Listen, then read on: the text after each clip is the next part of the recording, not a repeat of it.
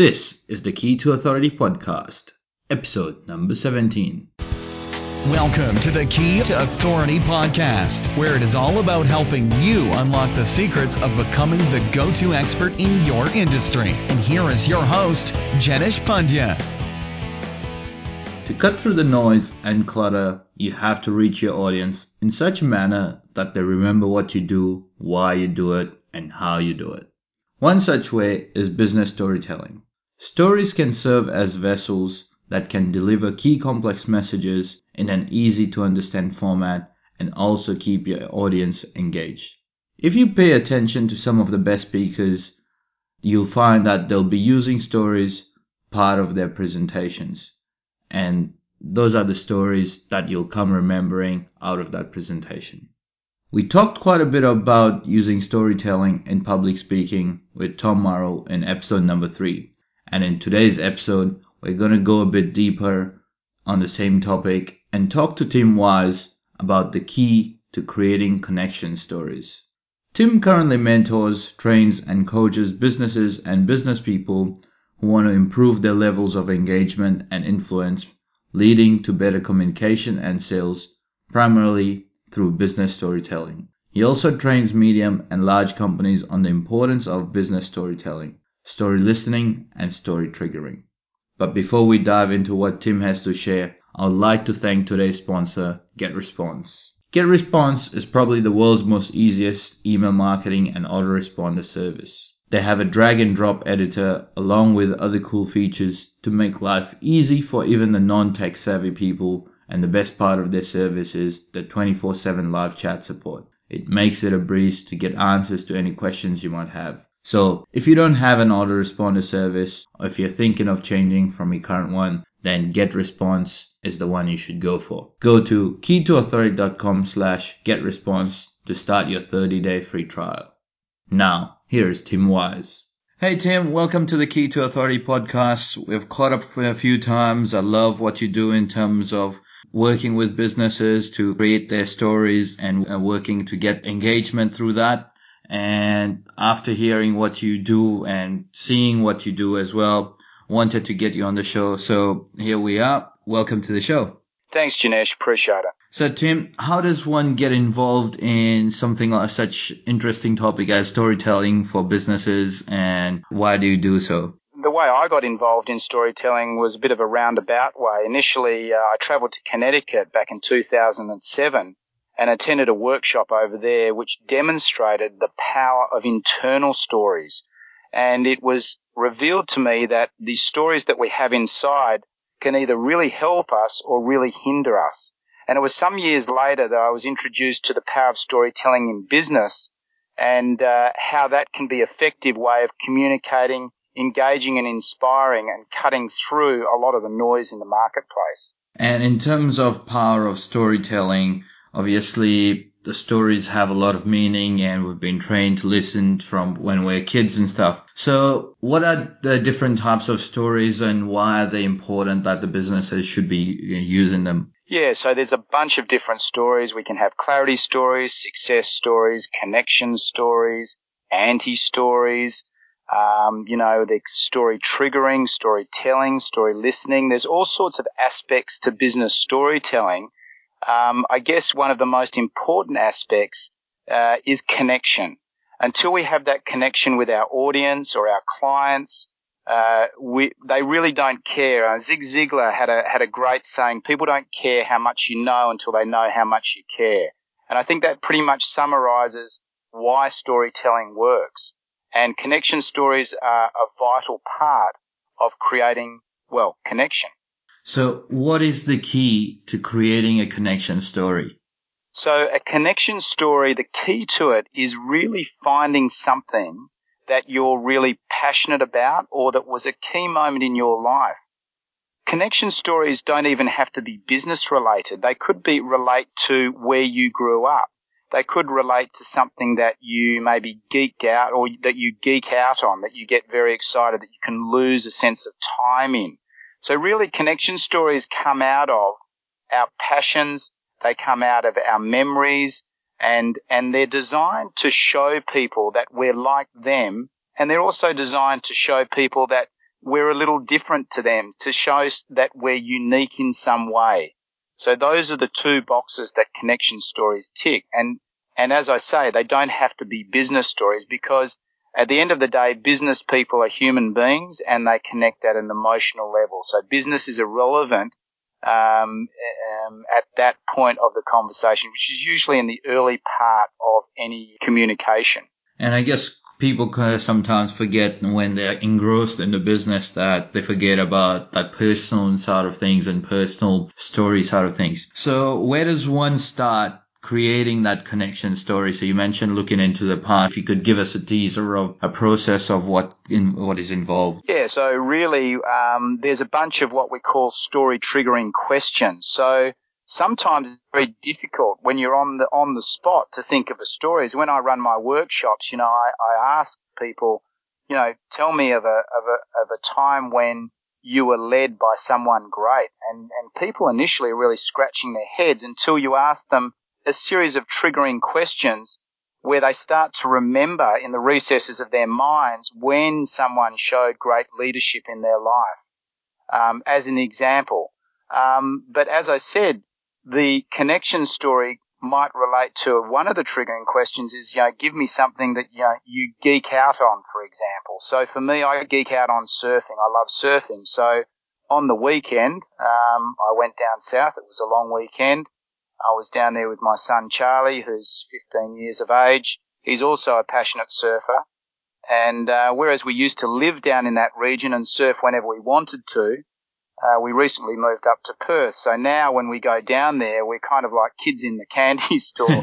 We used to have the candy store on our front doorstep, but now when we go down, we're just, we're kind of pigging out. So we went for 2 surfs every day. And we just had a fantastic time. It just makes you realize, that it just made me realize how passionate I was about surfing, and that, that down south in the southwest is a very special place. So that's an example of a connection story. Anyone who is into surfing or has been down to the southwest has some level of association with what I'm saying. So if I was talking to an audience, like a local audience, there's not many people in Western Australia, or certainly around Perth, that haven't at one time been down to the southwest, to the Margaret River region. So I could have gone into a lot more detail in that story, which all of a sudden transports people into my world, tells them a little bit something unique about me, which is that I love surfing, and they can also relate. So we connect at that level. And I guess it also shares about something in terms of you as well. So like you love your family and you adore that moment in time with your kid.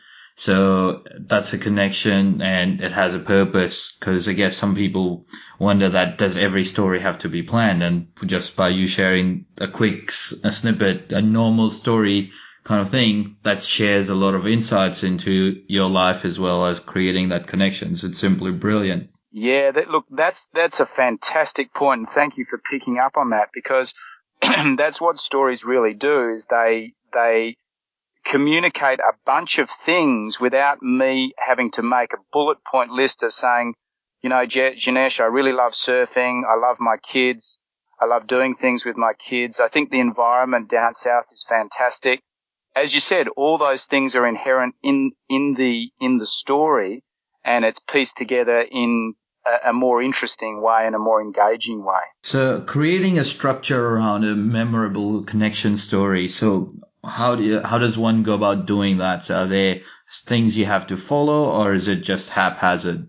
Yeah, look, it's the 2 points that I outlined earlier, which is, identifying something which you would have in common with other people, and also something that's unique about you. So in that story, the unique part might be that I love surfing, because not everybody loves surfing. And the common part is, that I love the Southwest, and virtually everyone loves the environment in the Southwest. So you can see how that works in a quite a simplistic way. But the principles are the same regardless of your connection story. Whilst it might take some twists and turns, those are the 2 main principles. And in terms of then leading into something else, so how do you factor into that? So let's say, I guess you're giving a presentation to people about business storytelling. So how do you lay out in such a way that you can lead into the content you're presenting, or go about getting those points across? Yeah, so we have a number of formulas. As I say, there's about 5 or 6 different story formulas that we teach. But I guess the first 2 parts of one of the main formulas are time and place. So in our story spotting formula, there's 6 components, I think, from memory. The first 2 are a sense of time and place. So in the story that I shared before, you'll notice it was on the weekend and the place was down south. Yep. So those elements throw us into a story because it throws us into a moment in time. And one of the biggest mistakes I see people make is making their stories too broad. So I really encourage people to go very deeply, when I say deeply, to identify a moment in time and tell that story as opposed to telling something too broadly. And in terms of going specific, obviously you have specific moments which you can lead into, as you showed in terms of the story where you talked about your kid and the surfing side of things. Yeah. So how does one go about, getting those stories together? Because you've been doing this for quite a while, but what are some tips? And as you mentioned, some people do some mistakes. So how does one get into that habit of getting those stories? Yeah, that's a great question. So one of the things is we tend to forget our stories. So what I encourage my clients to do is, capture their stories as they appear and as they present themselves in their day-to-day business. So there's almost a story every day that we can capture. It's just that we're not aware of it. And the best way to identify a story, again, is when someone starts talking about time and place. They become the indicators that we're about to hear a story. Or certainly a business story. So, other stories, the start of other styles of stories can take different forms, but business stories tend to start with time and place. And in terms of creating that engagement and that emotions in that story, where people go, ahs, and they engross themselves, that visualization of it. So what is some techniques or strategies that you suggest your clients to do or utilize? Well, a lot of good stories tend to have an element of surprise to them. They tend to have characters, and we can talk about characters and describe characters. Some very good storytellers can even do impersonations and sort of, mimic the way people are, in terms of the dialogue that might go on in a story. So there's those sorts of elements. I think also, painting sort of a picture of say describing a place, you might create the setting for that without going over the top. You might just use big generic pieces like. Once I was working with someone who was very passionate about frisbee, and he had a frisbee business, and his story, and he had created a story, but it was the chronology of the frisbee world. It was kind of like frisbee was started in this year, and then this happened and that happened. It was as though it was a story. It was a little bit overarching. It was a bit dare I say it, a little bit boring, not very engaging. So I asked that client to identify a time when he acknowledged and saw that he was really passionate about frisbee. And it was, in the Maldives when he was throwing frisbee to a young indigenous Maldivian boy. And as part of that, I told him to describe, what it was like. So he described, there was white sand and palm trees and, the ocean was aqua blue. Now, he didn't have to go over the top with describing those things, but just by using those big generic pieces, everyone in that room was basically transported to the Maldives, because we all know, if we haven't been there, we've seen the pictures of the palm trees, the aqua blue water, and the lily white sand. So we don't have to be really clever in business storytelling. We can just use pieces that everybody understands to really take that engagement to the next level. But I guess you put it right, like you don't have to be there to get that. So the audience obviously don't have to have lived that previously. They can just try to visualize it and they can see that. Now, you mentioned that there are some mistakes that people do. So what are some common mistakes that people should avoid in their storytelling? Well, I guess, I'll share one with you. I think the probably one of the most common ones is, when people say, I want to tell you a story. So, it's like, what happens for people when you start a story that way is they, well, what would your natural reaction be? Pretty much sleep.